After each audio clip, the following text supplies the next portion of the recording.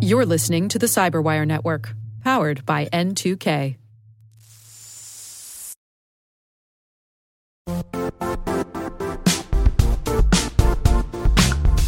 Don't struggle to align your organization's cybersecurity with business risk. Get the only solution that goes beyond reacting to threats with vulnerability and risk monitoring. You need the next evolution of MDR, and only Critical Start delivers it. Critical Start doesn't just monitor and respond to threats. They put you in control by detecting suspicious activities, quickly responding to contain threats, and identifying your most critical assets and protecting them against vulnerabilities and exposures. With continuous visibility, expert guidance, and measurable risk reduction, Critical Start has redefined what it means to manage cyber risk. Demonstrate provable security maturity to your leadership while positioning your program to achieve the greatest risk reduction per dollar spent. Stop fearing risk and start managing it with Critical Start.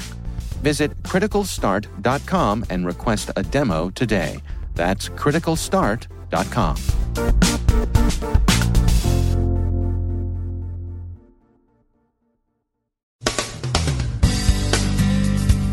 Fancy Bear gets busy in a sensitive German government network. RedDrop Android malware is built for blackmail. Intel issues another Spectre fix. The FTC reaches a settlement with Venmo over privacy, security, and availability of funds. The SEC is investigating a number of initial coin offerings. And Mr. Gates is no fan of cryptocurrencies. And it seems cryptocurrency mavens are no fan of Mr. Gates.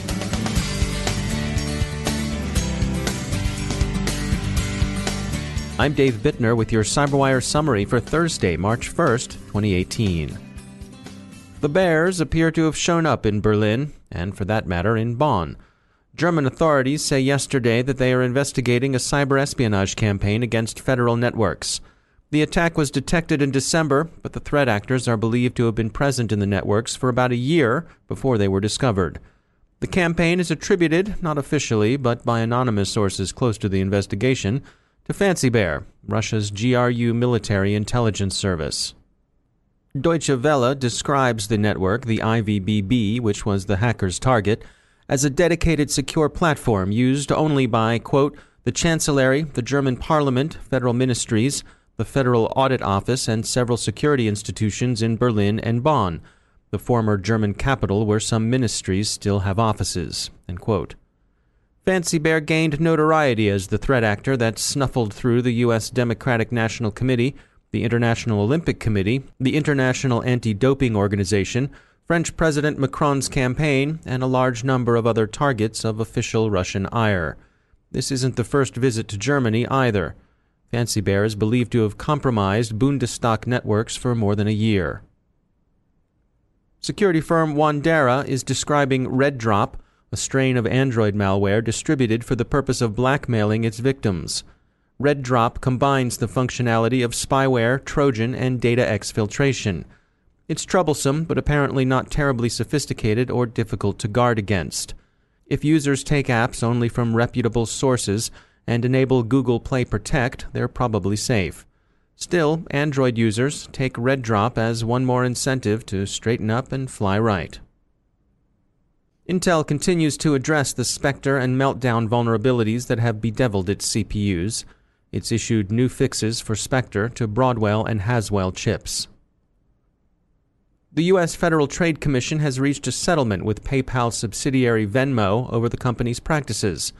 The root of the problem, according to the FTC, lay in Venmo's representation that funds transferred would be immediately available to their owners, when in fact such funds could be and sometimes were frozen while Venmo investigated underlying transactions. The FTC said this caused a number of customers undue financial hardship. The company was also in hot FTC water over its privacy and security practices, especially in the way it communicated those practices to its customers.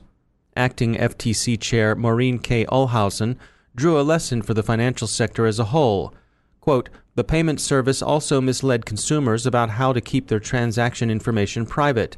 This case sends a strong message that financial institutions like Venmo need to focus on privacy and security from day one, end quote.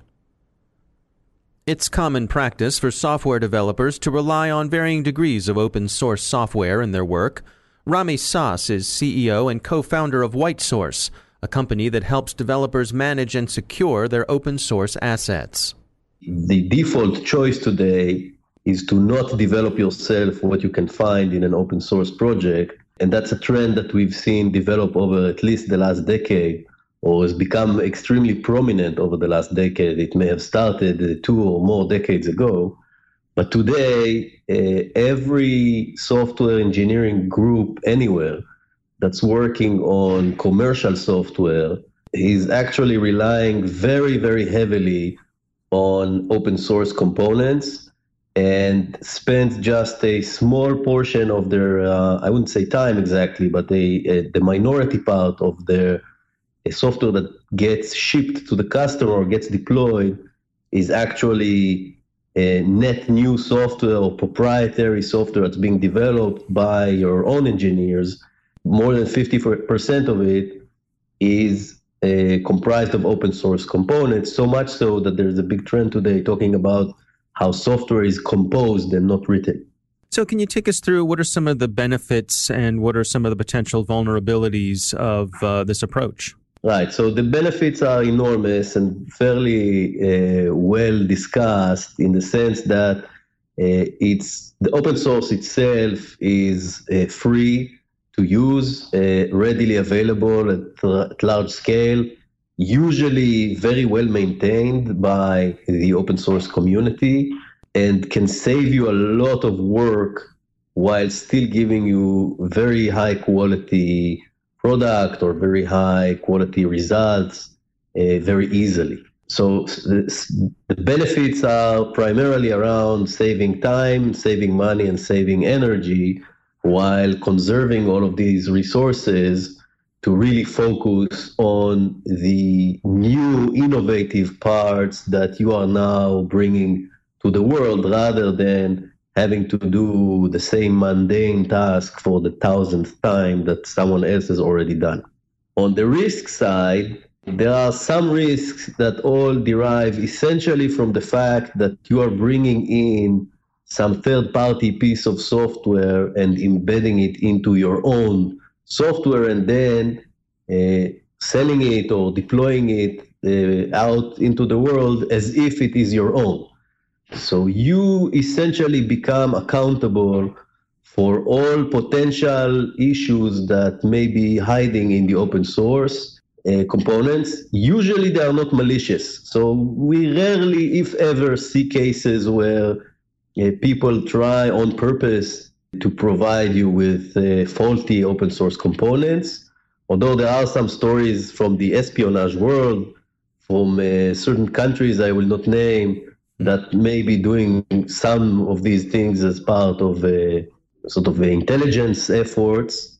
But besides those fringe cases, most of the problems are derivative from the fact that open source is just software in its own right at the end of the day, and it gets written by human beings, flesh and blood, who are software engineers and may make the same kinds of errors that people working on commercial software make. And that in turn means that there will be, or there are, several known security vulnerabilities in open source projects. There could be quality issues. And to add to those, there sometimes can also be legal issues, in the sense that open source, while free, will always come with some strings attached. So you cannot really distribute code freely without attaching some kind of copyright waiver. And when people waive their copyright, they would normally add some terms and conditions under which they waive their copyright, which in turn become licenses. So all open source, just to be open source, needs to have some license attached to it. And some licenses start adding additional conditions and requirements from the developers that if you don't adhere to, or if you don't pay attention to, could sometimes get you into legal trouble. That's Rami Sass from WhiteSource. The U.S. Securities and Exchange Commission has begun investigations into multiple ICOs. The Wall Street Journal reports the SEC has issued dozens of subpoenas to tech companies who've held token sales and their advisors. TechCrunch notes that the money raised in initial coin offerings amounted to $6 billion last year and has already hit the $1 billion mark in 2018.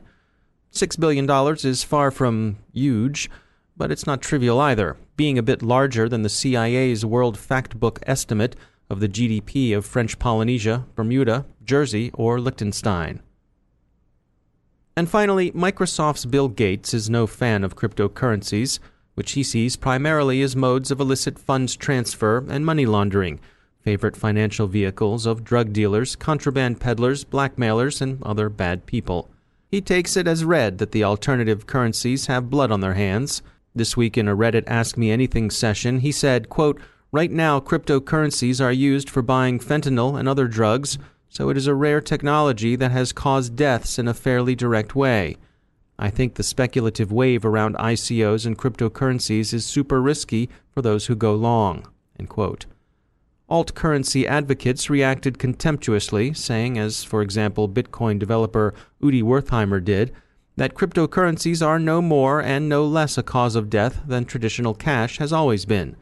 The general rejoinder has been that cryptocurrency's salient feature isn't anonymity, but rather immutability and the ability to support trustless transactions. He may have more of a point about the riskiness of cryptocurrency speculation.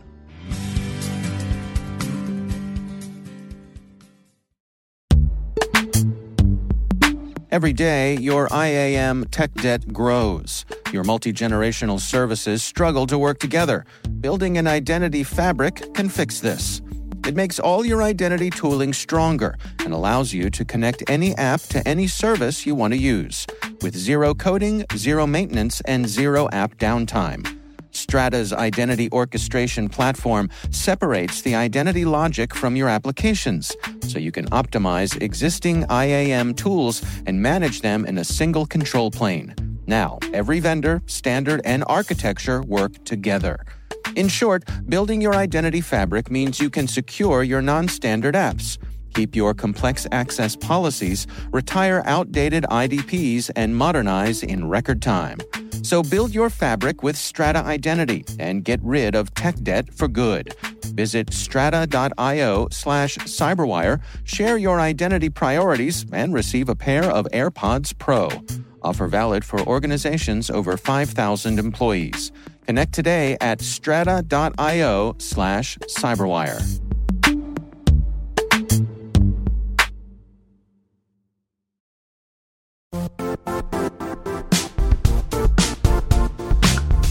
The IT world used to be simpler. You only had to secure and manage environments that you controlled. Then came new technologies and new ways to work. Now, employees, apps, and networks are everywhere.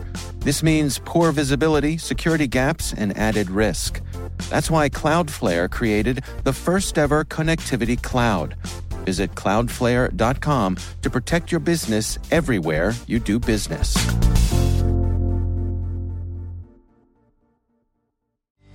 And joining me once again is Johannes Ullrich. He's from the SANS Technology Institute. He's also the host of the ICS Stormcast podcast.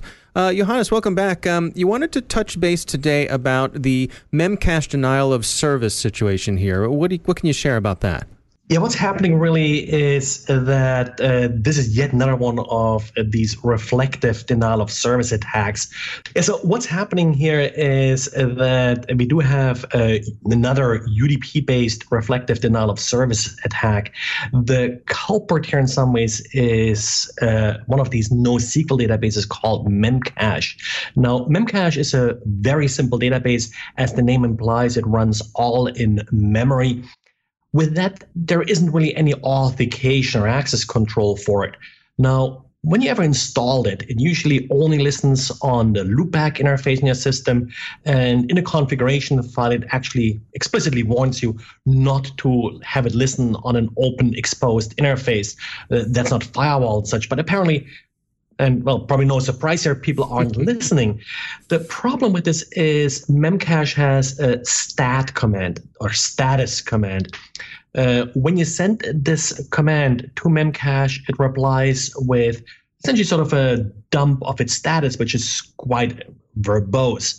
So this has been used in denial of service attack. The attacker will spoof a packet that appears to come from the victim, asking for this status, and Memcache will reply with a few kilobytes, in some cases hundreds of kilobytes of data. So this has been used to amplify these denial of service attacks, and they have reached the typical multi-gigabit sizes. And so how do you prevent this sort of thing? Well, if you find a Memcache database exposed like this, well, first of all, fire whoever set it up like this, because that's really sort of non-excusable. But yes, you never really should expose Memcache to the open internet.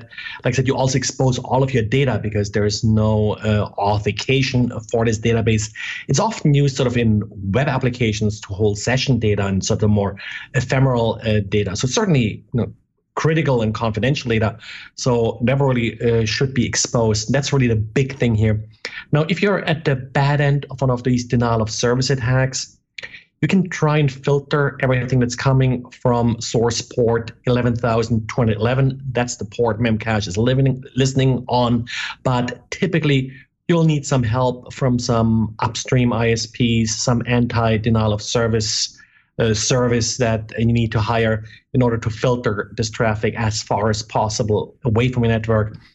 These attacks are so large, with like hundreds of gigabits per second, that probably what you're doing on premise with your firewall won't really work. All right. It's interesting stuff. Johannes Ullrich, as always, thanks for joining us. Thank you.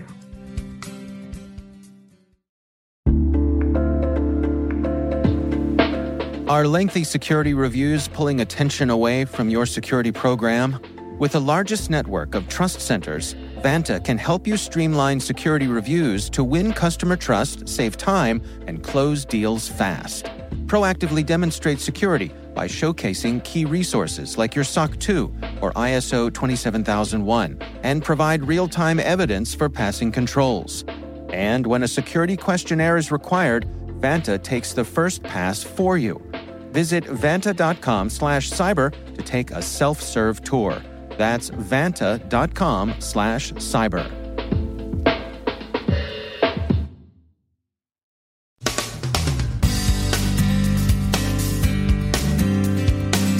And that's the Cyberwire. For links to all of today's stories, check out our daily briefing at thecyberwire.com. And for professionals and cybersecurity leaders who want to stay abreast of this rapidly evolving field, sign up for Cyberwire Pro. It'll save you time and keep you informed. Listen for us on your Alexa smart speaker, too. The Cyberwire podcast is proudly produced in Maryland out of the startup studios of Data Tribe, where they're co-building the next generation of cybersecurity teams and technologies. Our amazing Cyberwire team is Elliot Peltzman, Puru Prakash, Stefan Vaziri, Kelsey Bond, Tim Nodar, Joe Kerrigan, Carol Terrio, Ben Yellen, Nick Valecki, Gina Johnson, Bennett Moe, Chris Russell, John Petrick, Jennifer Iben, Rick Howard, Peter Kilpie, and I'm Dave Bittner. Thanks for listening. We'll see you back here tomorrow.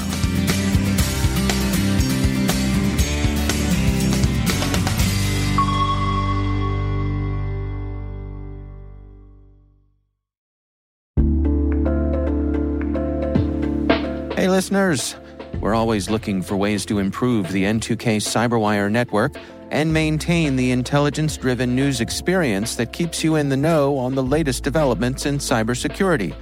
We've launched our 2024 audience survey and would love for you to take a few minutes to share your feedback. And hey, there's even a chance to win a $100 Amazon gift card if you complete the survey. Visit cyberwire.com/survey. That's cyberwire.com/survey and share your feedback now.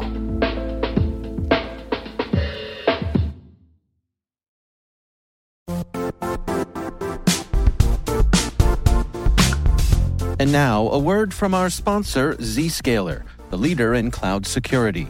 Cyber attackers are using AI in creative ways to compromise users and breach organizations. In a security landscape where you must fight AI with AI, the best AI protection comes from having the best data. Zscaler has extended its zero-trust architecture with powerful AI engines that are trained and tuned by 500 trillion daily signals. Learn more about Zscaler Zero Trust Plus AI to prevent ransomware and AI attacks. Experience your world secured. Visit zscaler.com/zerotrustai.